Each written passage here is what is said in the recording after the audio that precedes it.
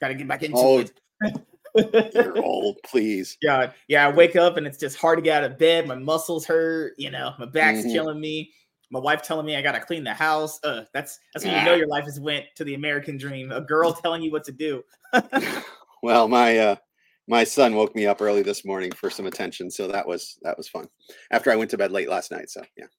Well, everyone, we're back here again with another episode of the Iron Man Podcast, episode 172, with Mr. Vagabond Allen, trader and founder of Vagabond Creative Entertainment. And so for anyone who's going to watch this, and when Vagabond posts this in the group chat that we're in on Facebook or any other indie Facebook groups on Facebook, this is what the show would look like. Because people have asked me what it's going to look like, and I showed them, obviously the podcast examples. So someone asked, what role would you fill? Just talking and being a human being? I guess I don't know how else I got to explain that. Just being a person that can talk.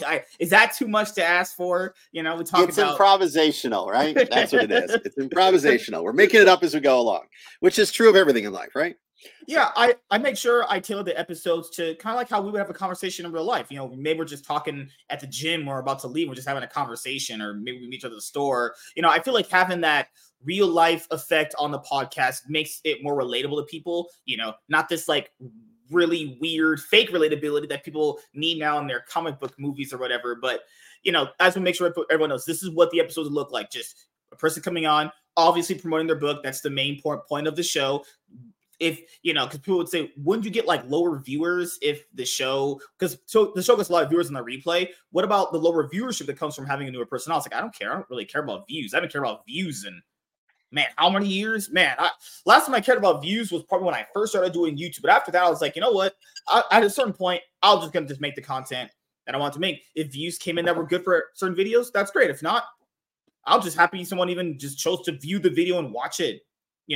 And this is the thing here. If you're new and no one knows who you are, well, your big chance of obviously coming on and speaking and talking is going to make you obviously think about things for the future differently. Because this is what I've noticed, man. When people come on, they have another idea that'll come on to themselves, right? So when you're actually able to talk about your thoughts and ideas to someone else instead of just putting them in your head, it makes you go, wait a minute, maybe that really wasn't a good idea. Maybe I need to rethink that. Or maybe my thoughts and concepts about this were someone different. But, well, it's nice to meet you, man. And since you're new here, tell the audience something about yourself you would like them to know right out the gate. All right. So my name is Alan Forbes. Vagabond Alan has been my handle for, gosh, maybe a couple of decades now, off and on. Holy crap. I had this, well, I mean, I've been using it largely since I got online years ago.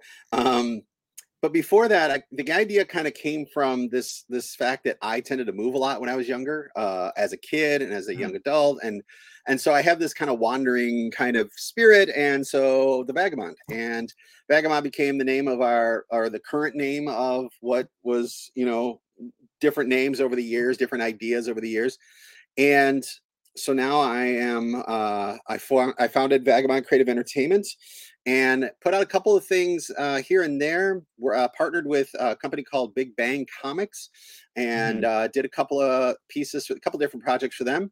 And then finally kind of pulled together this idea that's been gestating and developing and changing for the better part of 30 plus years, to the point where it's now ready to kind of meet the world and be brought out and debuted. So that's what I'm working on. So I live in the Chicagoland area, and I have my family, 3 kids who keep me busy, and 3 they're kids. kind of my You're gonna tell you about the protection plan? Oh, we're done. 9, 7, and 4. And they I actually, the first project I ever published, I published because I wanted to, like, I'd done a lot of things over the years and I was always aspiring to create and put my own stuff out.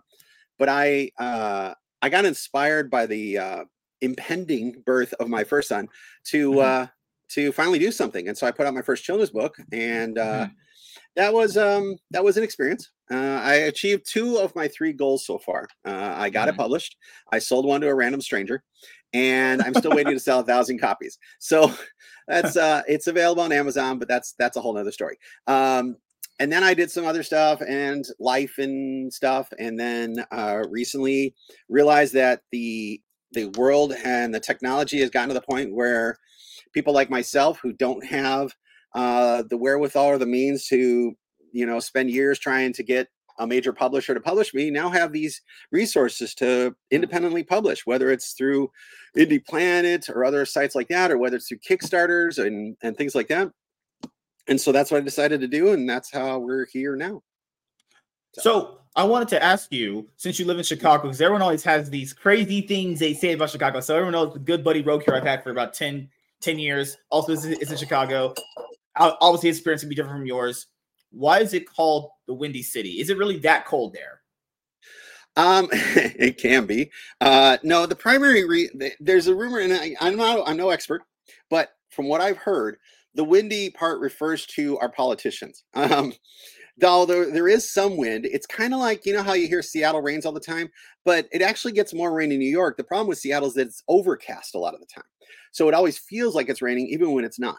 Here in the Windy City, we get such, the weather is such an extreme. It's like I always say, I used to joke for years, Chicago's a great summer city, go south for the winter. And so we're actually heading towards winter now, and I hate winter, and I've been stuck here for decades. You don't know how many times I wished I could escape winter, but here I am. Once you kind of find yourself established, sometimes it's hard to pull up roots. So I would say, as far as windy goes, decently at times. It just depends on where you are. So kind of like anywhere. Okay. So how is actually living out there? You think it's getting progressively worse with the crime? I mean, the news could always say some bullshit, but it's always better to talk to people that actually live there, because you're always doing it day to day. So are things as bad as the media says they are regarding crime and you say politics? Right. So, there's this thing about when people talk about they live in Chicagoland, a lot of times that people have this idea that that's the same as living in Chicago. And so if you think about if somebody says they live in LA, but they actually live in Mendocino, or they live in Palm Beach, or they live in Beverly Hills, those are very different experiences. Those are suburbs, right? So they have very different experiences. The suburb that I live in is relatively far from those hot pockets of crime, because those are just specific areas of Chicago proper. Chicago is a fairly large city and has a sprawling suburban area that actually bridges or taps into two other states. So it goes as far north as Wisconsin border, and then it hits parts of Northwest Indiana. So they always talk about the tri-state area. They talk about Chicagoland and Northwest Indiana. And so we have this broad range of areas, and we have some suburbs that can be pretty bad too. But when you've lived here long enough, you know where to go and where not to go. And so there is some definite problem spots in the city right now, but there's still plenty of places you can go in the city and have an amazing time and feel safe and enjoy what makes Chicago great as one of the major cities. So you ever got lost when you first got there? I'm also not a major city hater, so I'm not like, oh, Chicago's better than everywhere else and everywhere else sucks, But I do celebrate, what Chicago is. So sorry, you were saying. Sorry.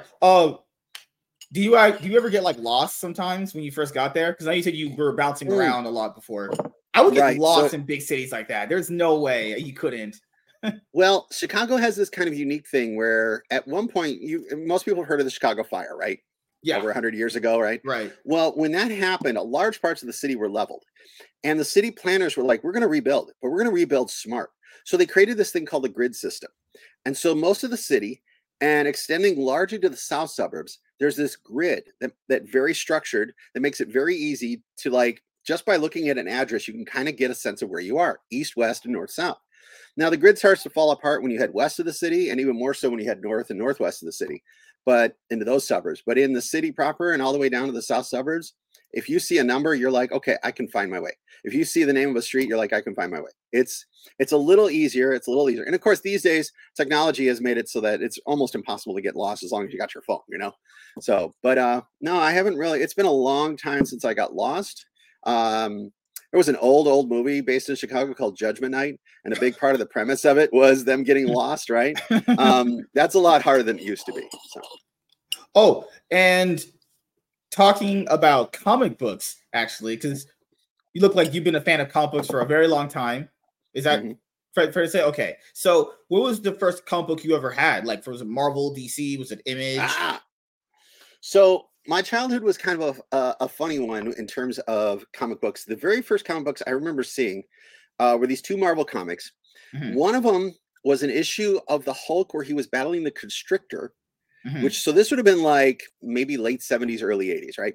This comic, and it wasn't like a brand new off the shelf. It was like somebody loaned me a comic or something. And it was the Hulk versus the Constrictor. And I don't even know, like I know the Constrictor still exists, but I feel like I haven't seen him since, you know.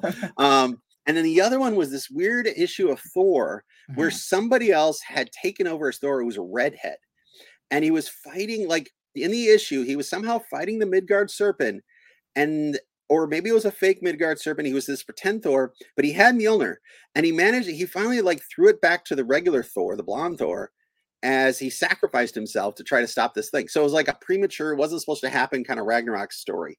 And that's basically what I remember from that. And then later some neighbor kids introduced me to the Marvel handbook, because I was really starting to get into drawing. And so that was a great reference. I remember they used to have those. Yeah. You know, the Marvel handbooks. And so I remember going through several of those. I also remember attempting to redraw a very early, or like an 80s it was a famous Wolverine comic, or maybe it was an X-Men comic with Wolverine on the cover where he was slashing down the cover. Old Man Logan? No, this was a classic brown and yellow costume. Oh, okay. And it might have been, I don't know if it was Neil Adams who did the piece, but it was an older piece. So those are some of my earliest memories of comic books. I didn't really start collecting on my own until I graduated high school, and I started collecting a lot. I was collecting a lot of Captain America from the Ron Lim era, and all the way up through issue, I think it was 350. This was when the Red Skull had come back to life by cloning Captain America and assuming his body. This is also when they introduced the U.S. agent and things like that. So this was that era. And then I was, at first I was big about following artists. So when new artists, like I remember getting that X-Men #1 by Jim Lee with the gatefold cover, and no way. Oh yeah. And some of the others, a lot of the guys that then went on to Image and stuff. In fact, my first comic book convention was 1990. I went to it was called at the time, it was called the Chicago Comic-Con. Yeah, I'm a little older. Chicago Comic-Con. And I had just graduated high school, and I had met this guy who I will talk about in a moment, because he's kind of how would I describe him? He is a veteran of the industry and has been for many years, but he's really known for just a few things. He's done a lot of like indie work and things like that, but I'll get to that in a second. He took me to this con, and while I was there, I met Mark Bagley, but I got yelled at by Mark Bagley. I met Mark Bagley and Paul Mounts. These are the two that I met at the time. Paul Mounts is this colorist, and I was aspiring to learn digital coloring, coloring comics and things like that. And so I met him, and he was pretty cool. But Mark Bagley was drawing a picture of Spider-Man. But the way he had drawn it in such an extreme angle, I'm still learning. He was drawing this calf, and it almost looked like he was putting a cuff on the calf, like it was Captain America's boot. So I asked him about it, and he's like, "No, that's his calf." And he looked at me, and goes, "Do I owe you anything?" I was like, "What?" He's like, "Do I owe you commission or anything?" I was like, "No." He's like, "Well, then what are you doing here?" And I was just like, "Whoa, okay." So I was like, "Whatever, Mark Bagley." But the reason I went to that con was I met a guy named Frank Fosco. Now, I don't know if you've ever heard of him. Frank has, his biggest claim to fame was he did the black and white run of the Teenage Mutant Ninja Turtles at Image. He was the penciler on that.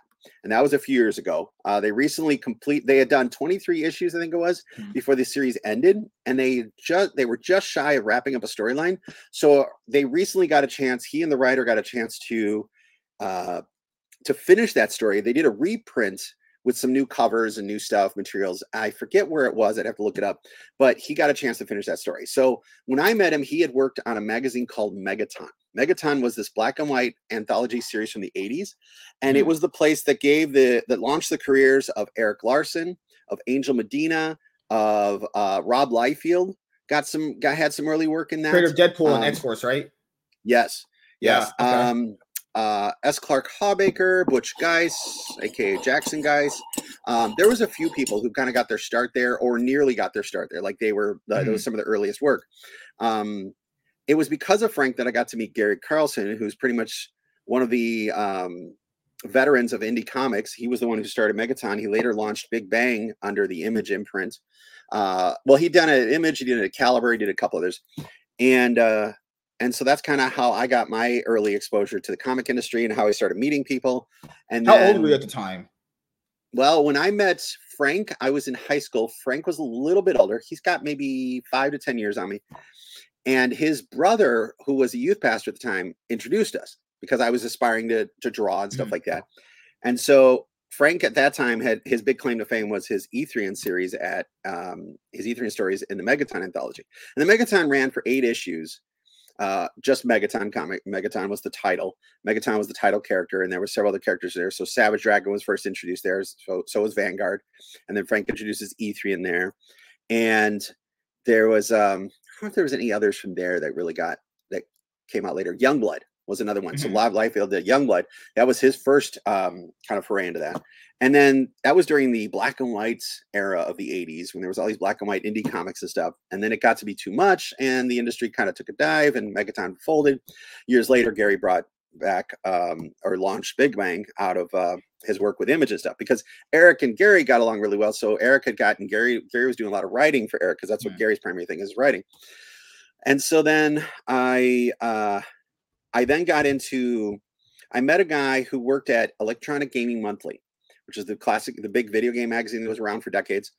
And he was one of the original founding designers, like layout artists and stuff. And he's the one who introduced me to computers and being able to use computers for art. And that's when I got into Macintosh computers and I started using Apple products to learn to do art digitally. And eventually I got into 3D art, and that's how I ended up where I am with my art today. So I can do traditional hand drawn stuff, but I never got fast enough to really do like page layouts and things like that. I could do, pinups and stuff like that. So I focused on the 3D stuff, but I brought that skill set of learning the comics and then combined it with my graphic design background to where I'm, using that to create comics now. So you were around long enough to have this narrative come out where it was the narrative that digital art was not considered real art. So how did that narrative progress where people now see it as a viable way of being an artist? Because I'm pretty sure you've seen like the Shadversity tweets of the whole big AI art thing. And the only argument that people did leave credence to were because people initially, whenever you've been around longer than me, something new comes out, people are very apprehensive about it. But when it starts to have a little bit of an effect as good, then it can be something like that. But the difference with digital art versus what we said hand-drawn art is, I think people just generally overblew how bad digital art was as they were perceiving it as a concept.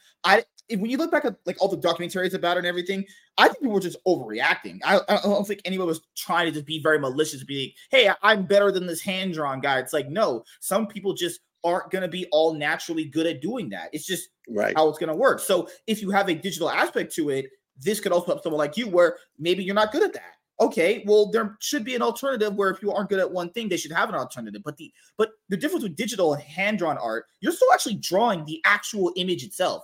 You're not putting in some prompts to have the image created. You're actually drawing your own creation. That's the big difference between AI art and digital art. I don't think people understand there's very fundamental differences between them. You're actually sitting there for like hours on end, potentially coloring, drawing in a character, drawing panels. AR literally doesn't do that, Right.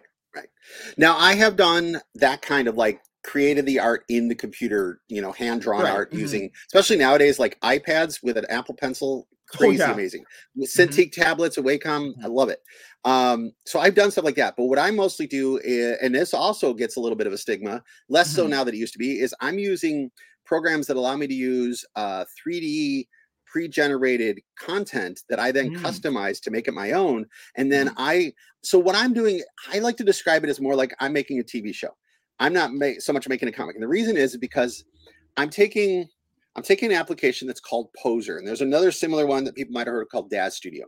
These started out as a hobbyist applications and they've grown to be pretty robust, but they're still considered not as robust or commercial as something like Maya or Blender or things like that. They're still pretty powerful and they do kind of cooperate with those. A lot of times when people get deeply into them, they start to learn these other applications so they can enhance what they do. But what Poser does, and it started out, if you're familiar with the classic idea of the artist mannequin, those wooden kind of figurines that people would use to pose things, when they first started this, when this thing launched decades ago, decade and a half ago, maybe, it was basically a virtual artist mannequin. It was a human figure inside of an empty space that you could pose and light and use that as reference to draw art. It eventually grew into an application where you could create art in the application. And so what you do is you start with a basic human figure. They have these generic ones. You take that figure and you decide how that figure's going to look. So it's like casting the show. All right. You create your cast. Then you costume those characters. So you create their outfits, their looks, whether you're recreating more of a classic spandex look or whether you're creating something that looks more like the MCU, you're creating these costumes, right? Then you have to scout locations. You have to decide where these scenes are going to take place. You have to write the script, right? So you write the script and you're like, okay, just like you would write for a regular comic, it's all the same. You write the script and then you kind of scout locations. You basically try to find sets pieces that are virtual 3D modeled set pieces that you can put these characters in. Then you light them. Then you, what else? You get all that together. Then you have to render the images. And to do that, I actually use a technique that's very similar to storyboarding, where I'm using animation palettes. So it's kind of like if I were animating a scene where I was doing frame by frame, just moving my hand, right? But instead, what I'm doing is that each frame is the next panel. So in frame 1, the character is standing. The next frame, he's sitting at a different angle. The next frame. So I'm using that, and that actually saves me time because I'm building one master file that has all these key moments for a scene. Now, occasionally when you're writing a script, sometimes your scene is 2 panels, right? So I might have a file that's just those 2 panels, or I might have a file that's 30 panels, and that covers like 4 pages of my comic. So then once it's all set up, I render it. Then for my distinct style, I do some post work in Photoshop to give it its own kind of stylistic look. Then I take all that art into Illustrator, which is where I do all my layouts. So I do all the different pages laid out in Illustrator, panel by panel, all the different sizes in a traditional comic, and I do my lettering in Illustrator as well. And so that's done more traditional. Most letterers these days are doing digital lettering. And the thing is, it's the same thing with like lettering is the same as like every other area of it. When computers came along, people were like, oh man, you're losing the art of doing it traditionally. Like you look at some old comics and you see like words where letters are kind of like almost to the edges of the word balloon, or the word balloons are kind of distorted. These days, they're like really small on those older comics. Like the word bubbles are like super small, and the text is really small, and the images are like disproportionate. But you can see what's going on. And you can tell it was hand drawn. Yeah. Mm-hmm. And so now you can do so much with digital, so where it's like the art is like much cleaner and everything. You can make it like symmetrically like angled where it looks a lot more cleaner. You can tweak your letters so that your words kind of fill the balloon properly. So you don't have like these weird gaps and things like that. Now, one distinct advantage of being the everything, I write it, you're everything. Create the art. You're a letterer, writer, colorist, and the artist, and the inker, and the penciler. I'm rendering the art, which covers the penciling, inking, and coloring aspects of it. I'm writing the art, and then I'm doing the letters, I'm doing the layouts, and I'm writing the scripts. And what's really nice that helps me with that, as my cat makes an appearance in the background. Hi, cat. What's really nice about that, I actually have 3 cats now. We just picked up a third one today, and we're introducing them. So that's fun. Yes. That's my wife, ladies and gentlemen. So we have, when you're writing and doing the art and doing the lettering, what's really nice is that I can edit on the fly. So like I've seen a lot of comics where when it's different people, if somebody's written something, as you're the letterer, you have to make it fit no matter what. You can't change anything. But when I get to a panel where I'm like, all right, this is how I worded it, but maybe if I use this word or this phrase differently, I can make it look better. So there's an art even to how the lettering is laid out. So there's definitely an art to all of it. And that's where it comes down to. When new technology and things change and these new things come up, you can still tell when someone's being artistic or not, when someone has the eye or not. All right. And this is something I learned from taking art history classes was this is not new. This idea of new technology or new ways of doing things come along and people like want to reject it. There was this really fascinating thing about Egyptian hieroglyphs. The reason Egyptian art looks the way it does for thousands of years is because they believed that it would look the same in the afterlife. And if they changed it, people would get to the afterlife and be confused. They wouldn't change it. And then eventually that changed. And eventually we got to the point where there's all these amazing artists that were doing new things. And it's like the Greeks and the Romans developed many of the ideas that we have and we understand about perspective and about seeing the real world. Fast forward to the Renaissance, and you've got artists developing new techniques and new ways of painting and new ways of looking at lighting. One of my favorite artists from the Renaissance era is this guy named Caravaggio. And he's basically like the Renaissance Alex Ross, because in a lot of ways, what Alex Ross does and why he succeeds is because he understands what Caravaggio understood about the importance of lighting. And so, you know, every time someone thinks something new comes, I mean, people were mad at Alex Ross for a while. Like people were mad at Jack Kirby. Like people are mad at different people. Even People are mad the at people that we look on back any now, given moment. Yeah. right. So there's Yeah. always going to be somebody. There's always going to be detractors. Now, with that in mind, people talk about how technology has democratized creativity, how it's democratized producing content creation. Think about yourself, right? There was a time when the only way you could get your content out is if you got a radio station to put you on the air, right? Or a television station to put you in a show. Now, you know, we've got this ability to do all these things. But the challenge with AI, many artists will learn by reading by looking at other people's work. There's this idea, one technique that a lot of artists use, where when they're trying to crack a technique, they will go to a museum and they will look at one of the greats and they'll try to recreate the painting.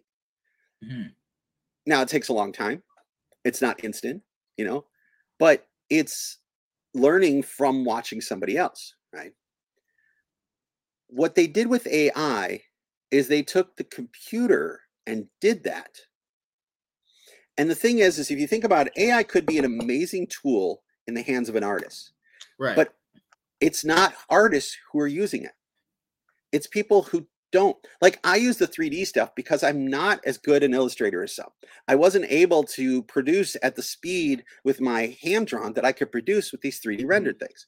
And even that, I still had to learn techniques. I still had to learn ways of doing that make sense. And then I had to find my own look, because if I did what I had done for a couple of the issues I've done already, if I continued to do it that way, I would look like everyone else who had done it that way. I had to continue to develop my approach until I got to a place where it was unique and mine. And the challenge with AI is that when people prompt AI, it's not unique in theirs. It's AI's, right? Now, if they prompted AI and then took that and enhanced it and use that as a foundation, it'd be no different than tracing a photograph and then creating art over that, which a lot of artists do. Alex Ross uses photographs. Tim Bradstreet uses photographs. They go out, they don't just draw it. Now, and there are some traditional artists who frown on that because they're like, oh man, you're not just drawing it out of your head. And I remember one of the artists that kind of did that, who gave me that kind of speech, like, oh, he's not just drawing out of his head. And then I watched him pull a Jeep out of a magazine and draw the Jeep. It's like trace the Jeep, because he couldn't draw a Jeep out of his head. Like, nobody can draw everything out of their head. Some of the really good artists can get pretty close, and then they'll do what's good enough to get the scene out and stuff like that. But then you look at it and you go, okay, that person looks amazing. That cat in the background looks stupid. You know, like, you know, they can't do it all, right? And so we all use references. And that's where I was like, if I needed to take something because the technology was coming up short and I wanted to create an amazing reference that I could build on top of, right? I mean, when you think about like just a year or so ago, and the AI is getting better all the time. So we're not seeing as many of those really bad, ridiculous hands as we were, but we're still seeing some bad hands. And then a real artist could go in and fix that, but they're not, because the people who are using it aren't using it for that. And those people will argue that they're democratizing art with their AI because they can't afford. And we all understand, like, not all of us can afford to pay for everything, right? We don't have the money the big studios have and the big companies have and things like that. We know that. And there's always been a challenge for artists and writers and creatives in general to get properly paid for their work, right? To the value to be there. And things it's still going on now, where Marvel, I mean, they've look at just the last 5-6 years. Marvel's been in some pretty huge legal scandals of the characters and paying people for their work.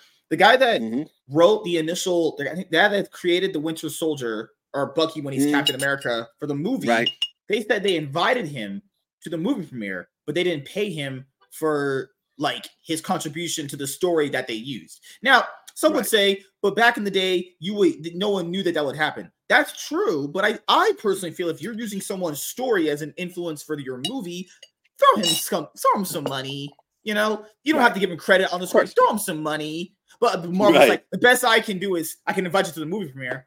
What the hell? You know, like throw him some. And that was kind of the challenge with those.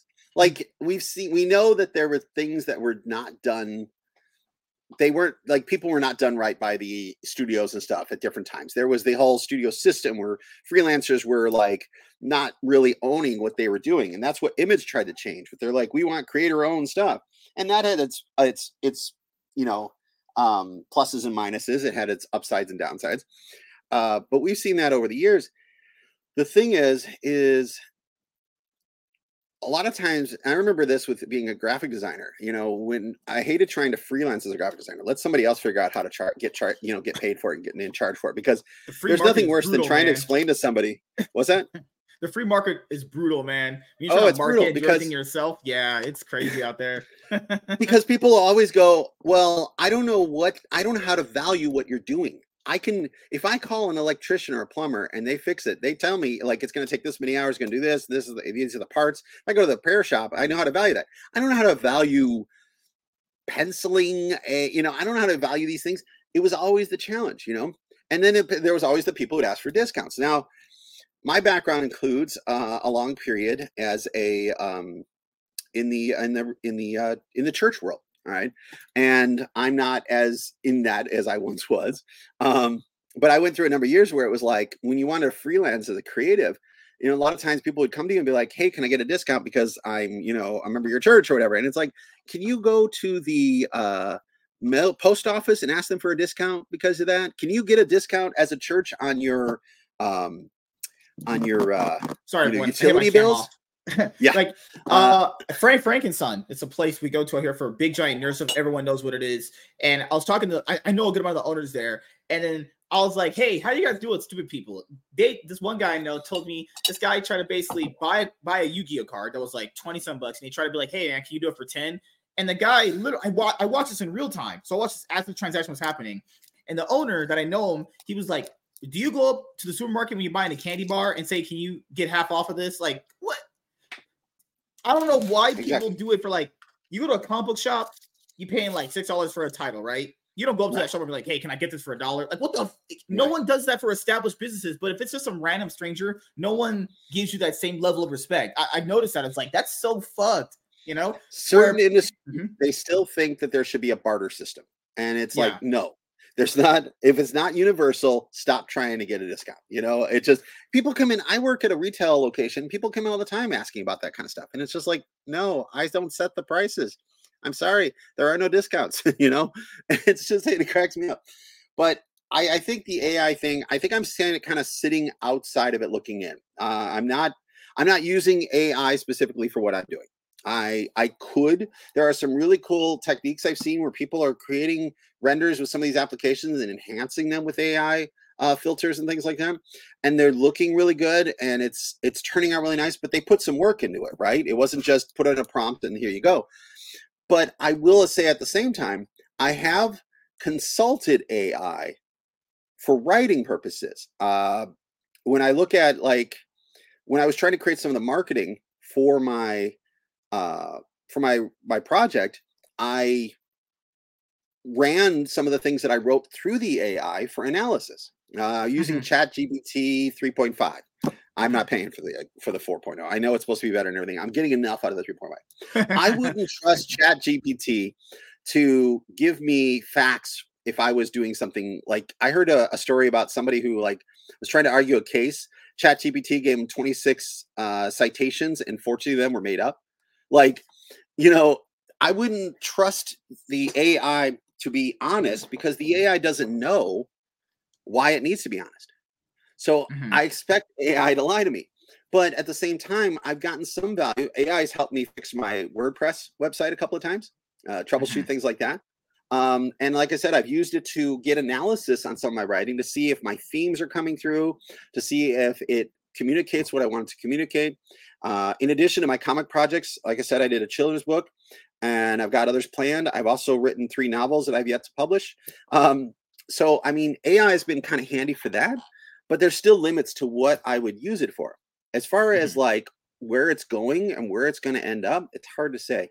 But for now, I'm going to keep moving forward, doing things, me doing the things, and just kind of like, hope that I get enough people to be interested in it to be able to keep doing it. So I'll ask you, do you think, due to the backlash that AI has gotten from a mass amount of people, even in your space, do you think it ever will be that thing that is going to be something where, it's going to be more of a standard operational tool to have? I think, they always say the old saying, the genie's out of the bottle, right? I think that we can't necessarily, we can't not have AI, like suddenly not have it. Like we can't make it go away. We can learn to control it, which, humanity's not very good at that. So it's hard to say what we're going to do this time around that's different from the last time. I mean, I don't want to get necessarily political per se, but I will say that we're dealing with a lot of problems right now because people couldn't be trusted to, do the hard things to resolve them. Yeah.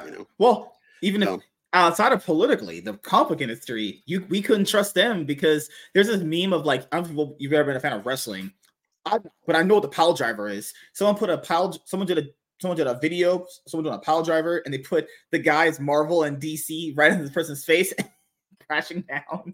The comic book industry, people don't know, it's rough out there. Even places, places literally in Los Angeles, like 2 hours away from there, one of the oldest comic book shops in LA just closed down. One in Manhattan. Yeah, one in Manhattan, which just closed down as well. Their store is closing down, because the big two are not providing quality stories. And people don't understand. I buy, I don't know, let's use this can of energy drink. I bought this for like $3 or $2 a can. Oh, cans. Let's say $3, right? I bought this guys for $3, right?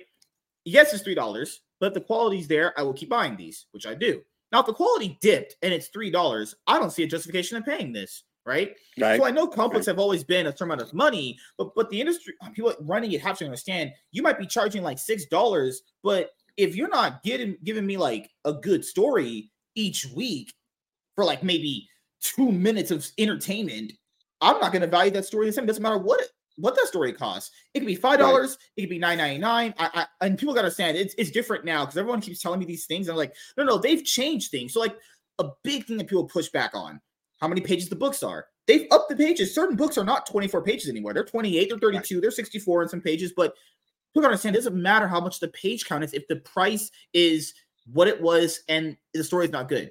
So they've upped the page count. The price is the same, but the story's not good. Right. These things that goes back to bad.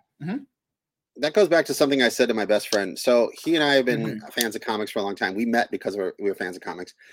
We've been each other's best man. We know each other a long time. He's always been kind of concerned about originality, right? We're always concerned about originality. And it gets harder and harder to be original anymore, right? Really One of the things I told him, I said, it's not as important to be original as it is to be compelling. It's not as important to tell a story that no one's ever heard before as to tell a good story. Because if you tell a good story and there's enough, elements to it that, it may not be completely original. What I'm doing with my main character in my first story, he's a bit of a pastiche. He kind of, people can look at him and go, oh, well, he's just this or he's just that. And I'm like, no, not exactly, but kind of, yeah. I'll admit, there are always going to be influences and right. But if I tell a good story, people will care less about things like originality, uniqueness, one of a kindness, right? Yeah. So, and that's what's happening right now, I think, with a lot of the comic book industries, because the biggest challenge they've had is that, and I remember Eric Larson talked about this with the Savage Dragon. He's been on the Savage Dragon since day one. That's his baby. Won't let anyone touch it for the most part. He writes character-driven stories, and the story is about the character. And so he tells that story. The thing about a lot of comics is when you look at something like Superman, right? Right. It's like The Matrix. You've seen The Matrix? Yes. The first one. The original Matrix? Right. First one Keanu Reeves and everything. I think I have. Yeah, I can't remember, but I'm pretty sure I have. Yeah. That's the only one that matters. Because that told a complete story. It didn't need any more. The problem is that some people are not content to just tell one good story. They want to keep telling stories of the characters. Now, some characters you're not telling. When you get a story that's like, this should be sequelized, there needs to be more. That's because they didn't tell the whole story. But you look at something like, the Neo story, the Matrix story. You're talking about a savior complex. You're talking about a hero complex, right? You're talking about the hero's journey. And once you achieve that, in my mind, everything after that is just the news. It's just headlines. It's not more story because he made it. He became the one. It's like the Highlander series, all those different movies and everything. The first one, there never should have been any sequels. He became the one. There can be only one, and he was it. There's nothing else to tell. And so the problem is a lot of times is you get these stories where they just keep having to rehash, reinvent, restart. The whole logic behind the two sequels, the original sequels, is that they basically had to say, the first one is like, oh, Neo's the one. And then the second one's like, oh, wait a minute. He's not the one. They had to undo what they did to make it work.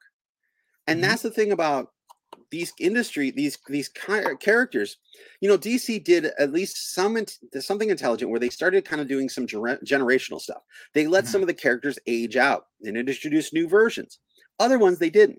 So they've had to reboot Superman like 17 times because they can't say Superman's the Superman from 1938, Right. And yet somehow Consistency is what the major two have always struggled with. Because people that are just getting into it now, so I'll go back to an earlier point you made and I'll talk about the next one you made. So the first one you made was that as long as you're telling a good story, it doesn't really matter if your main character has similar traits to another character, which is very true for someone like anime, right? A lot of people compare like Naruto to like Goku initially when they first started. But Naruto's story is very good. So people went, kind of similar, but it doesn't matter. People will, I think, let those things go the more the story gets better, right? Right. Then what you said about Superman and the other characters from like the big two, the other issue is they've put people in comic book positions with these characters where they don't understand the characters. I think you can still keep them the way they are if you hire people that know who they are. They're hiring people that want to do this, like, not edgy. They want to do something where it's completely different. Kind of like the idea of casting Michael Clark Duncan as Kingpin. I love Michael Clark Duncan. Doesn't look like Kingpin, but that's what they do though. That their thing is like, hey, I want to just do something completely different. And then when the fans don't like it and they reject it, they're like, how come you guys don't like it? It's like, that's not what they wanted though. Telling their different stories doesn't mean overhauling the whole product though. I don't understand why they keep doing that. You don't have to overhaul the whole idea of Superman. Why not just give us what Superman was already based around and what he's good for? Right. Well, not everybody truly will understand that without spending some time with the character.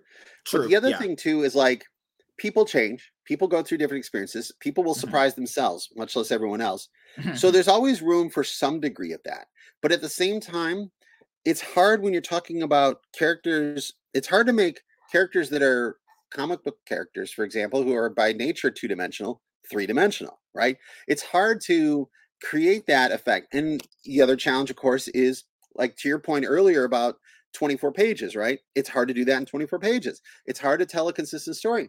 One of the things that's interesting, we see what happened with television. We think about television series, right? It used to be that you had to put together a 24 episode season, no matter what. So you would see these stories that, like, you would see these arcs. You would see this season, right? And the first few episodes would lay out the season. Then you'd have a bunch of episodes that were just dumb filler, and then you'd finish off the season, right? And we saw that all the time. So a lot of people had a problem with that. You also had to fit in that hour time slot with 15 minutes of commercials. So you had 45-minute episodes, and that was it. And those are hard cutoffs. And I watch episodes, and I watch some older shows, and I'm like, wow, that they missed that, or they forgot that, or this never got addressed, or this got cut off kind of abruptly, or they went to commercial here, clearly, you saw that. Nowadays, you've got shows that are being written around the story, and there's sometimes like, so I get an hour lunch, right? And a lot of times I watch a lot of my television on my lunch break. It's really tricky when I started one of these new modern series, and it's like, okay, this episode's 45 minutes. Great. This episode is 54 minutes. Ooh, kind of tight. This episode is an hour and 5 minutes. Great. Now I got to finish it on my break. Like it's like there's damned if you do, damned if you don't, right? There's upsides and downsides to any way of doing it. Also, right? To tackle on your point, when you said they were writing the whole 22 episode seasons, that's what I grew up with. 22 episode, 23, right. 25th are stretching it to try to really get the ratings there. But now you have these limited, well, now most of them probably will be considered limited series. Most are like 8 to 10 episodes, like you mentioned. Even if that is the case with shorter episode seasons, they're still not even able to tell a story even in shorter episodes. So it's not the episode length. It's never been that. These are just hacks. They just can't tell good stories, whether it's longer or whether it's shorter. Well, this new season model that we're seeing is largely inspired by the BBC. BBC in England, they were doing this kind of stuff for a long time. There's a couple of limited series, and they called them series. They didn't even call them seasons because they didn't commit. They're like, we're going to do this series, and maybe we'll do a second series. Maybe we'll do a third series. I remember this one called Life on Mars. That was these two seasons, 2 sets of 8 episodes. Amazing, total amazing story. That was it. That was the whole thing. We're not used to that. And part of the challenge is like when we were used to, like, when you think about serial television or episodic television, like I just watched The Pretender. I had never gotten to see the whole thing back when it was new in the 90s. So I decided to sit through and watch it. It's a great series, but it has its flaws. And it was 4 seasons long.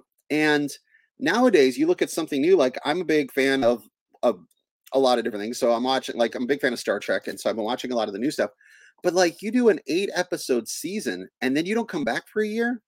It used to be you do 22 episodes and then you'd be gone for 3 months, 4 months at the most, and you'd be back. These large breaks and shorter seasons make it harder to get really excited about something and then have to wait on it, you know? Yeah, it's just, it's not the same level of engagement, you know?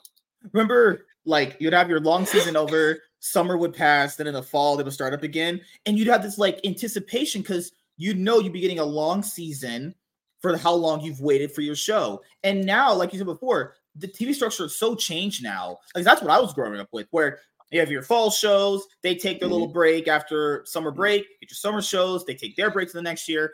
And though it was, you could say a little bit, because people call it outdated now, I wouldn't say it was outdated. It generally, that's why TV ratings were at their peak during that time period, because the longer you waited, your enthusiasm built more and more. That's why you saw record-breaking rating numbers back then. You don't have record-breaking rating numbers now because, first of all, the seasons are shorter. They're not as good written. And it's also something where they're giving it to you basically a year later. You're going to have already forgotten about it by then. Yeah. Like Picard Season 3. Who really talks about Picard Season 3 anymore? Outside of when it was coming out new. Right. You know? Right. Well, it's done. It's done. And it's just, it's a weird thing, but we're getting used to this change, right? And going all the way back to this idea of like the changing technologies for art and things like that, the AI stuff. The big thing that I didn't know when I first heard about AI, that a lot of people talked about, is how the AI was trained.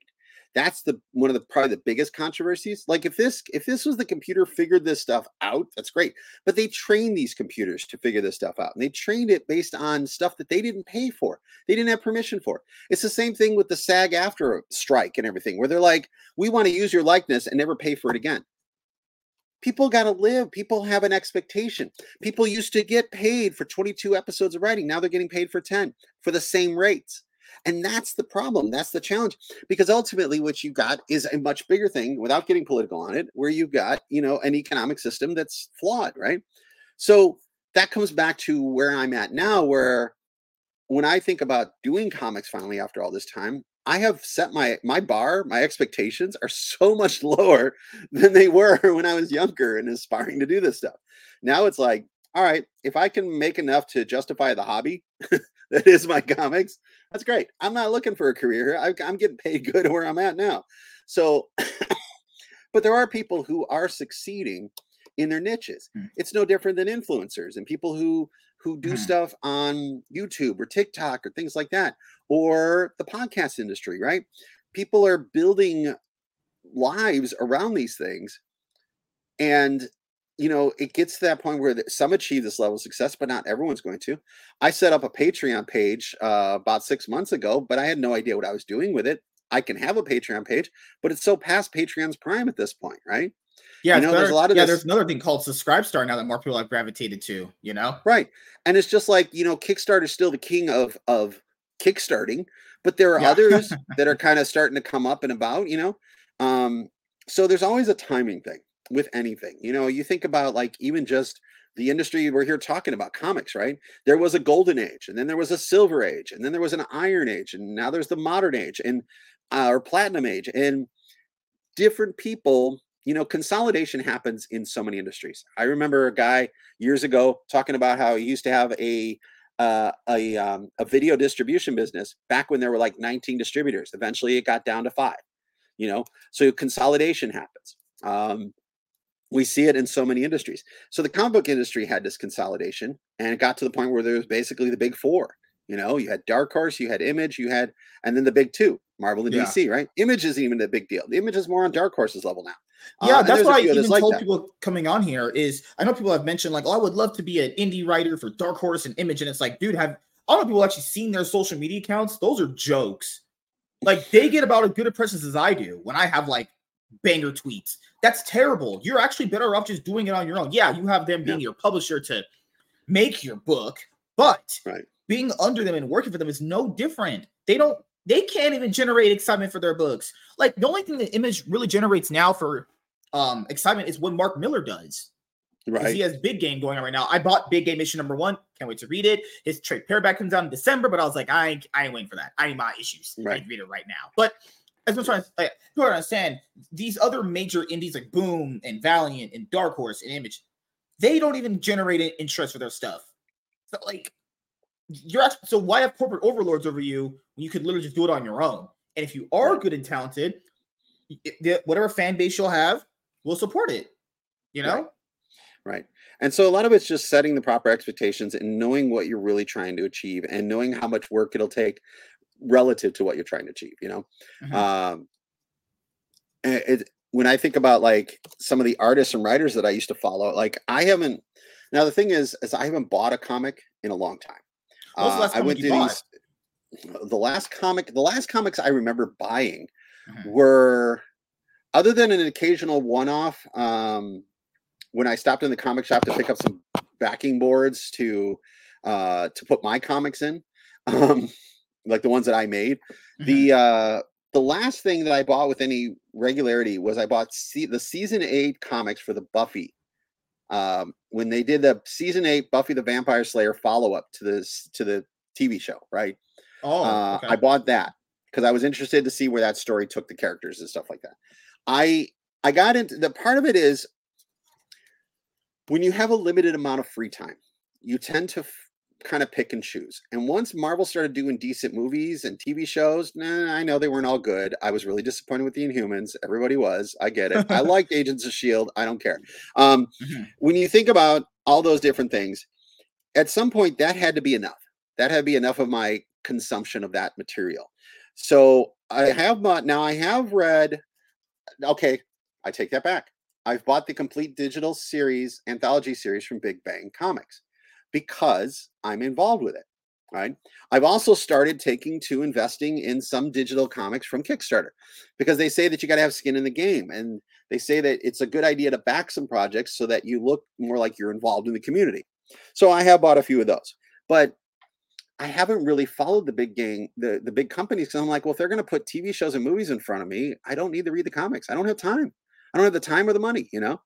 And it's challenging. And so I don't have much sense of where the industry is right now. I keep seeing people post things. Some of the people I know who do like, commentary on stuff, they'll talk about like, oh, here's the latest dark thing happening at DC that was supposed to be brighter future, like, and it's so like, it's true. Like they don't know. Everything's got to be edgy right now. It's like they don't know who heading towards a new iron edge, right? They don't know. Yeah, it's true. They don't know how to target people, and so part of it is that you have to recognize you can't be everything to everybody, right? I got this really amazing piece of advice many years ago. So I grew up in the church. Well, okay, so I came to the church when I was in my early teens. I got into an evangelical church for a number of years, and at the time, I started learning about the idea. Like I wanted to do Christian comics for a while. Okay, it was that kind of idea, and part of it was is that I didn't see anybody doing anything good in that, nothing compelling in that space, because there's this real challenge when you're in a religion that has such a strong sense of the need to be truthful, to make stuff up. They have a hard time with fiction. It's hard sometimes to wrap your head around justifying that and everything. But I remember I was going to do these comics. I had this big aspiration, and I'm like, I want to make sure that nobody's going to look at my comics and go, oh, these aren't Christian enough. So I went to talk to this one pastor, and I don't know if actually he wasn't a pastor. He was one of the administrators at this church. It was a large church. And I said, hey, I'm trying to see, like, I'd like to get some advice. I want to make sure this stuff is doctrinally sound. All right. And he looked at me, he goes, if you can sell your comics to about 30-35% of your intended market, you're a success. Doesn't matter. Nothing else matters. And I was like, that is a very profoundly business advice way of looking at something that wasn't exactly the answer I wanted, but it was the answer I needed. Because ultimately what it reminded me is that you can't please all the people all the time, right? So you have to find your niche and find enough people to like it enough. And you've succeeded. You know, that's what you need to set your level of success. I use this phrase all the time that I picked up a few years back. I had this boss, I was working at this company, and we were doing what it was in a mock-up department. So in a graphic design company, when you're creating a bunch of products for different customers, you have this department where you create prototypes, create the fakes. So if you're designing some custom folder for a business to use for their stationery or whatever, you create a custom fake of that folder, right? One of the things he used to say all the time is don't spend too much time on it. Just make it good enough for government work. And that became kind of my mantra about so many things. Oh, wow. So everyone, thank you for coming so far. He exited himself right now. Okay, there we are. I don't know what I hit there. It's like it leaves when I hit the, oh, I think I accidentally bumped that. Okay, I'm back. I'm doing my work, right? I know that there are going to be people who don't like it. I'll give you an example. So I mentioned Big Bang a couple of times. Big Bang Comics was this anthology series at Image for a while. Gary Carlson is the grandfather of Big Bang, the father of Big Bang, whatever. He's the owner, creator. He works with a lot of people. Back in so the Megaton comics that he launched in the 80s, the black and white series, had all these different characters. And Eric Larson ran with Savage Dragon. Liefeld ran with his Youngblood stuff. There were a couple others in there. Even Frank Fosco was able to publish some of his E3 and stuff again later on. But nobody had done anything with Megaton, the title character, since the 90s, since like 1994. So back about 10 years ago, I pitched this idea to Gary because I had this idea for rebooting. I love Megaton. He's a great character. He's a former child star who becomes a superhero. If you have no experience with him, he's really interesting. And I had this idea for rebooting it because I'm like, he deals with fame, he deals with this, he deals with that. He's so ripe for a reboot. And I pitched this idea to Gary, but this was 10 years ago. I didn't have the wherewithal. I didn't have the finances. I didn't have the means. I didn't know how I was going to do this. But to show Gary that I wasn't just going to rehash his stuff, I decided to write something original. I wrote a little story prequel that explored one aspect of how this character became the hero that he was. And so I wrote this story and I started putting it together. I started illustrating it with the 3D stuff. And then I was slowly pulling it together. And then Gary pulled me in on another project where I did some lettering. And then I got involved with other things. I did my children's books and then life and stuff. I mean, raising 3 kids, been busy. During the pandemic, he decided to launch a new anthology series at indieplanet.com called Big Bang Adventures. Each issue would be new stories.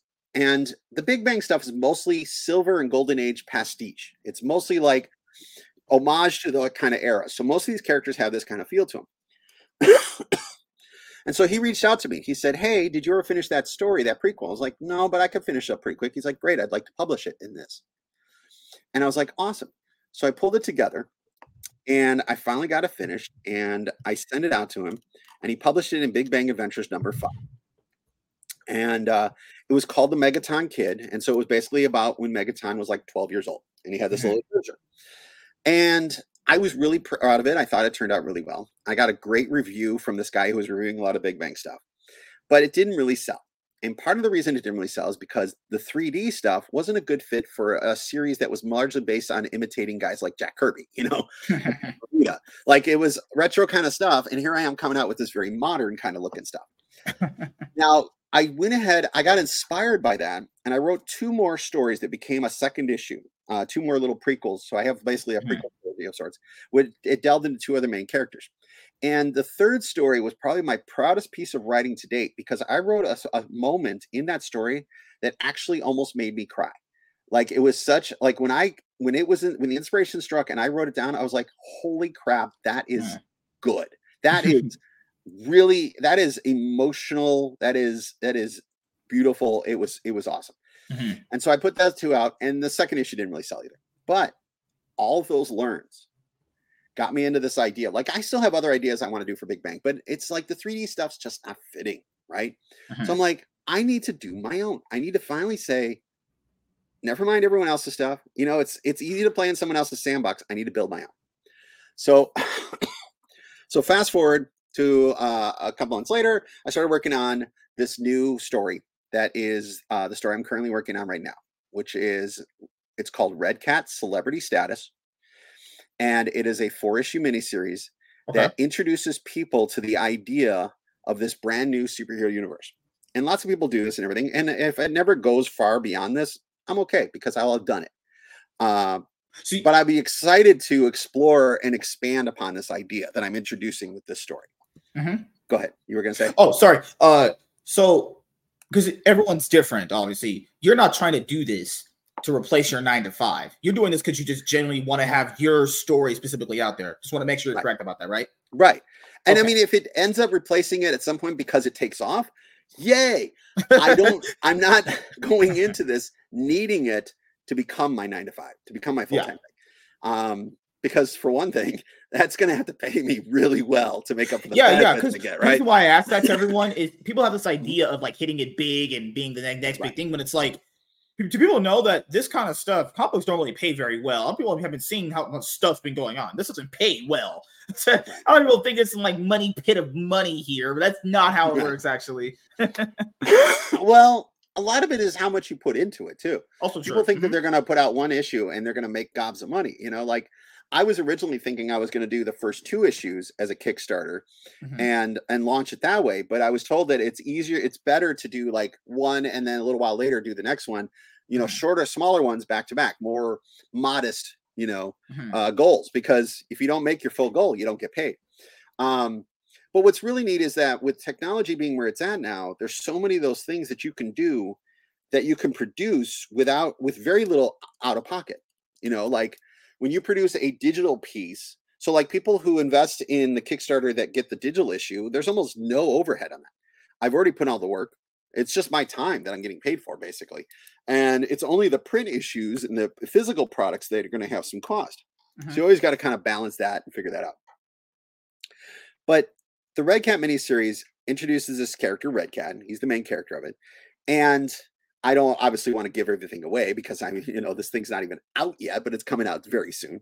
But the idea is that he's kind of like, so some of my favorite characters growing up, Nightwing, big fan of Nightwing. I really got into Nightwing during I love Dick.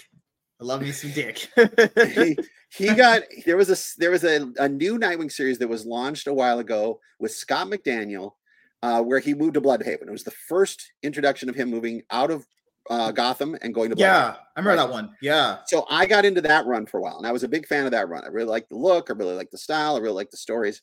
When I was younger, like I said, I was really into artists. Later on, I got more respect for writers and started following certain writers. So I followed J. Michael Straczynski when he was doing his Midnight Nation run and things like that. And he was doing some of the Spider-Man stuff with John Romita Jr. and stuff like that. So this character, his primary connections, or his primary similarities would be to a character like Nightwing, or a character like maybe Daredevil a little bit. I like those kind of agile, you know, street tough crime fighter types, where there's a little bit of that martial arts thing. So like your Shang-Chi or Shang-Chi types, your not so much your, you know, like not the big ones like the like I like the more agile characters. Not the Batmans where it's like, yeah, he's martial arts and everything, but he's buff and he's big. Like I like the leaner ones, right? The guys who kind of flip all over the place. That's why Dick Grayson, you know, he's such an acrobatic, you know, type of character.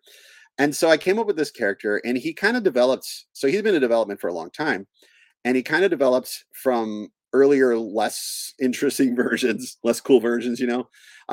So eventually he kind of landed where he's at now. And so you start out in the story where you're introduced to this character. He's an aspiring actor by day, who's doing stunt work, and at night he goes out and patrols, right? And he's got this backstory that he kind of hints at about this arch rival, this character that supposedly killed his master. You know, very cheesy, kind of stereotypical, generic kind of backstory of like he's looking for justice or revenge. He hasn't made up his mind, right? And so he's got this notion that he's going to meet this character, And, you know, usually a story like that, you're like, okay, so this is going to take forever for him to meet this character. He meets him in the very first issue. But when he does, he discovers that a lot of what he thought was true is not. And that's where the story kicks off. And so from there, I'm going to kind of introduce this world that he's living in that he himself didn't know existed, and thus create and also establish the big mystery of this world, of this version of a universe where there's this whole world of supers and heroes and villains that the public doesn't know about. And everybody just kind of accepts it, and nobody really knows why. And so that's the gimmick, the twist on this story. And so the first 4-issue miniseries kind of explores him trying to get to the truth, and then from there presents the possibility of more, you know, of more stories later on. So how do you go about crafting your villains, actually? So the first villain was, so this character, the main villain, the first villain he meets, who isn't actually, who is his arch rival and everything. He started out as a guy that I was like, I want to create a character. And this is back when I was still drawing stuff. I want to create a character that has as many swords and knives and blades I can possibly put on him. And then I'm going to call him Bloodblade. And I changed the name and I've updated the character and everything. But he is an interesting character because he actually has a connection to one of the big bads, but he himself isn't really a big bad. He's more of a neutral character. He's more of a kind of like doing his own thing out for himself. He actually kind of quit working for the big bad, and is doing his own thing now. And so he's got an interesting story. The big bad is, so this is something I learned a while ago. The best villains are the ones who think themselves the hero.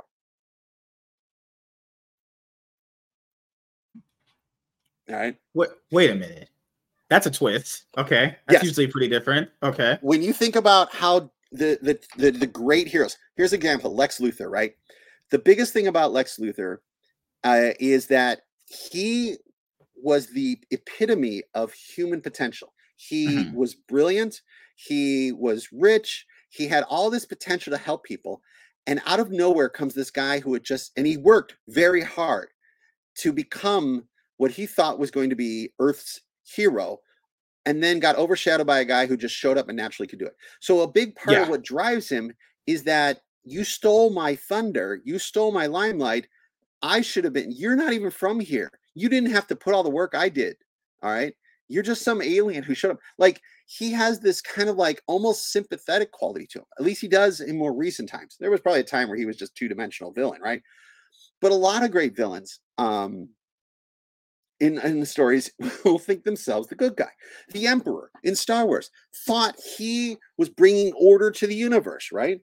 Anakin Skywalker thought he was bringing order to the universe, and that's how he fell to the dark side.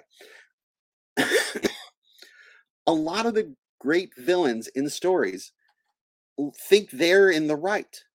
They often have this sort of like, excuse me one sec here, I gotta adjust. Pardon me. That's fine. They think this, all of a sudden I had this cramp from sitting in a weird way or something. I don't know. Yeah, I get them too. I'm getting old thing is getting stuck in. They think that they're the ones who are in the right. You know, like the world conquerors and the ones who are like, you know, they have these grand schemes. I'm going to do this, and this is Thanos, right? Thanos thought himself the hero. He thought he was doing the universe a favor by killing half the people. He's like, even in the comic books, he was doing it for love. Crazy. Yeah, I know. Yeah, I know. I'm in love with death, so I'm going to kill half the universe. Yeah, that's the thing. That's the important part of that story. Is like, you'll do anything for love. That's right. God, ages so well. Yep. Oh man, this is what happens when I stand all day. No problem. Okay. All right. So, so when I set out to create my version of what would essentially be Hydra, or Cobra, or organizations like that, the Hand, the Foot, you know, clans and things like that, I wanted to have them start out as something basically. So one of the interesting things about the twist with the movies where S.H.I.E.L.D. was Hydra, you know, where Hydra infiltrated S.H.I.E.L.D. and everything, I basically created a villain group that was that started out as Shield and became Hydra, they still think themselves in the right. They still think that their cause is noble, but their cause has become corrupted over the decades since they formed. And so they're a large part of the connection to the great mystery of what I'm writing and my story and everything, as this sort of like, you know, Shield / Hydra type organization. But in that, there's some interesting characters. And so the two primary villains of my story are these two women, each one with their own agenda. And it's the clashing of those agendas that leads to the big climax of the story. The fact that each one has their own idea, but neither one is the one in charge. And all other than hinting at the one in charge, there's no revelation of who the real person in charge is in this initial miniseries. But that's because, you know, I aspire to do more. So, you know. So throughout your entire career, you have a lot of jobs, even from doing this. How do you go about actually getting better at your specific one? So, like, let's start with pacing. How do you get better at pacing your stories? You've written a lot of stories, actually. Yeah. So how do you go and over the years I've written pacing? There is a certain thing about the challenge of writing to a specific number of pages. And there's some flexibility in there. Like one issue is 21, one issue is 22, one issue is 23, one issue is 22. Like you give yourself a little bit of flexibility because you fill in with the stuff like pinups and things, right? But with the, you know, you've got some guardrails on your pacing. And so a lot of it is just first you have to plan. You have to you know, think about your beats and everything. You come up with the idea for the story. You come up with your beats and everything. And as long as you hit those beats, you kind of make it work. And it just kind of flows naturally. So practice is a big part of it. Like you try it, and it either works or it doesn't, and you make changes. You know, always be ready to make changes, and then also find people you can trust who can give you their perspective, because it's never good to create in a bubble or a vacuum. You know, you always want to have some people that you can bounce ideas off of. My best friend was that for me for many years, and continues to be. And I've got some other people as well. I now have an accountability partner who writes. She writes a lot, but different kinds of things than what I write. So each one of us has insights on just the writing process as a whole that we can share with each other.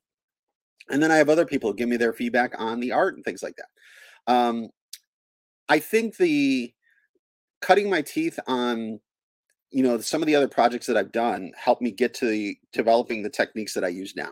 Coming up with the idea of using the animation tools to create my panel by panel breakdowns in the 3D program, so that I wouldn't have to like create a new file for each panel, which would have been insane. And I don't have the money for that kind of storage. I already have I'm already running out of storage with this project, and you know, I mean, these files get big. But being able to do that, those kinds of things, those all came from techniques that I learned as I went through these other projects. So ultimately, experience is the best teacher. Yes. And crafting characters, pacing. What about did you do the lettering yourself, right? Yeah. The lettering is the first thing that I learned. You need to get an editor, right? Oh, well, there's definitely going to be an editor. I mean, so the first lettering that I did was through was for Gary Carlson for the couple of different things he did. One of the first big projects I did, I was originally going to be colors and letters, but I wasn't that good at coloring at the time. So they had me do the letters. They found someone else to do the coloring. And I learned, Gary taught me some things as I was lettering that. Like, he's like, okay, so when you're lettering, you got to do this, or this is what you do here. You don't capitalize your I's unless you're saying the word I, you know, little things like that. And those kinds of things that he taught me, when I see them, even in big names like Marvel or DC, I see stuff like that. And I'm like, guys, come on. There is and I think I have one of those in one of my issues where I found it recently. I was like, oh man, I missed that one. But, you know, I do have other people, like I do have editors, people who take a look at it. Like, even though I'm doing all the work, I always put another set of eyes on it. So Gary edited some of my early stuff and gave me a lot of things. But part of it is like, I learned graphic design years ago. So I started in the mid 90s. I started learning how to use the computers, learning how to use Macintosh computers. Cause I'm like, people are coloring comic books and they're digitally lettering comic books. And this is even before people were hand drawing and inking in the computers. Right. I was like, I need to learn this stuff. So I learned these skills, and then I used those to have a career in the graphic design field for a while. So I spent a long time doing design work and production work and things like that, and work in different companies. And it was that background, because I was like, And I told my friends when we were first aspiring to do the comics so many years ago, I was like, we need to go out and we need to build these skill sets so that even if we don't do the comics, we still have viable skill sets we can use to make money, right? Right. So I got into graphic design, and then when Gary came along and asked me about lettering, I got into lettering, and it was basically taking those illustrator skills I learned about typography and things like that, and learning the principles of comic book lettering, and I started with lettering. Now, at that point, I'd already written some stuff, nothing that got published. Like I wrote this current story is like the latest version of stories about this character and other similar characters that I've been writing for years that never went anywhere. You know, right. I mean, I'm down here in my basement, and many of these boxes are full of stuff that never got anywhere, right? Old artwork and old stories that I wrote and things like that. Probably have the old black and white concept art pages still in those boxes too, probably. Oh yeah. And some of that stuff's showing up in the comic. There'll be some like behind the scenes stuff where I talk about, okay, so this character originally started as this character 30 years ago. One of the things that helped kind of develop my writing techniques is role-playing games. So back in the 90s, there was maybe it was the late 80s, early 90s, there was a role-playing game called GURPS. It was an acronym for Generic Universal Role-Playing System. It was created by Steve Jackson Games, and it was a very flexible system. It was designed to allow you to create whatever you wanted with game rules. So we started using that, and we took some of those early versions of those comic book characters, and we ran them through game scenarios. Mm-hmm. And so we would crowd, whoever was running the game would come up with some plot, and the other players would take those comic book characters and they'd run them through the plot. And what I learned from those games that's become a big part of what I do is that when you're writing a story from scratch and with no previous experience or anything, you have a tendency to write very linearly. Okay, my character is going to run on this hall, and he's going to run into some stormtroopers, and he's just going to shoot all the stormtroopers, right? That might be your initial thought process, your initial approach. But if you take that scenario, you set that scenario up, and you hand it to the players, and the players go, no, actually, if there's like a dozen stormtroopers, I'm going to run the other way. You get Han Solo, right? You get a character that's more complex, it's more interesting. Mm-hmm. When you introduce dice into that scenario, you now get chaos. So it's like, I'm going to try to do this. My character, my hero is going to do this. I just failed miserably. Now what happens? That chaos factor created some of the most dynamic and fun game sessions, and thus inspired me to think about that when I write my stories. How can I bring a bit of chaos? Yes, he is the hero. Yes, I want him to succeed. But how do won't it be funnier if he succeeds as much by luck as skill? You know, wouldn't it be fun if he goes into a scenario where it's like, I've got to get this critical piece of evidence or this critical piece of intel, and halfway through I lose it. Now what? You know, that's the kind of thing that has kind of influenced my writing, and that's part of where I kind of cut my creative chops, if you will, all those years ago. And that's where all these stories kind of started. Fast forward to today, when they're finally ready to see the light of day. So. Yes, sir. And before we head out, I want to ask you two more things. The first thing is, do you have any advice for anyone that is coming into the scene right now? Because you'd be more on the indie side of things, but have you ever did work for the major too, actually? Other than what was published at Image, so not even Marvel or DC. It was all like I had some stuff, like I had those lettering project that I did that was published at Image, and then the stuff for Gary as indie scene. I've almost exclusively been in the indie scene. Some of the freelance gigs, like I worked for some companies that did end up doing stuff, but it was more like on a graphics design side of things, not on a comic book side of things. But I think that there's still something viable, because there's a lot of what I've learned over the years about how the industry works and everything that, you know, is partially what influences my attitude about it and influences what I expect out of it. Because like you said, it's easy to think that, you know, you're going to make a ton of money off of one thing. And that just is extremely, extremely rare. Right. But one nice thing about being a creator versus being a talent, another type of talent, like, there's always going to be a point where it's too late for certain things, but it's never too late for anything in that field. Like if I was like, when I was a kid, I thought I wanted to be an actor, right? And I did do some theater when I was younger and stuff like that. But my biggest role to date was in a no budget indie film, horror movie shot back in 2007, where I played a near victim of zombies. Like I was mostly on the crew, and I did such good work that they let me have a bit part in it. Like there's there's such a range in any industry, but I think the biggest thing is realistic expectations and prepare yourself for wearing hats you don't expect to wear. Sometimes you got to learn aspects of the business that you may hate, but they're part of what's necessary to do what you love. I don't like figuring out budgets. I don't like figuring out how much money I have to make to break even or succeed. True. I don't like figuring out what tiers of rewards. Like I love figuring out what kind of awards I want to give. I don't like figuring out the logistics of what to charge for those rewards. I don't like any of that stuff. I didn't like writing a business plan all those years ago when I tried to get investors years ago when I was dumb and younger, and didn't know better. Yeah. But I did a lot of that work and I learned from it, and it still was useful information. So I always encourage people, be prepared to learn things that you might not expect you need to learn if you want to be successful. So. Yes, sir. And any shout outs you want to give to anybody, and anything else you want to say before we head out, actually? Shout outs. Well, I don't know if Gary Cross is going to see this, but him and Frank Fosco are the reason I'm even where I'm at now and even have the accomplishments I have now. So I got to appreciate them. And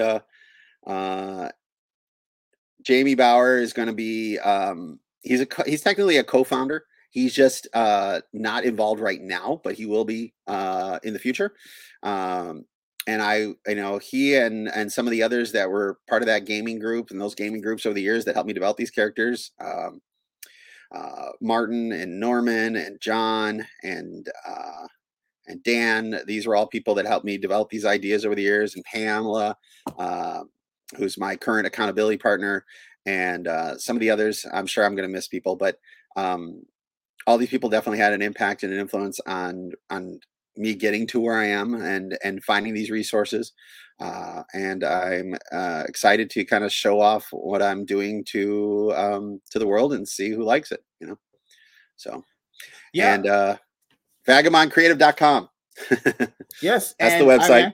Can't wait to see you grow with your new creative endeavor, because I do like what you had said earlier before, which I do agree with. It's something that I did myself. I was all into someone else's communities and doing all the stuff that they would do, but I was like, you know what, I should also have my own thing. I don't like a manly thing. I don't know, it's instinct. We don't have our own thing. You don't have our own little castle, right. At some point you have to do a little bit of something that it is all yours, because succeed or fail, you have no one to blame but yourself. That is true. Yeah. But you can own it. So if you succeed, you have that ownership. And ultimately, when you think about creative control, you don't get creative control by working with the big two. And if you really want to put something out there that is yours, you obviously want other people's input, but at some point you do have to accept it and recognize that it's limited. Ultimately, it's your vision, it's your dream, it's your idea, and put it out there. You never know. Yeah.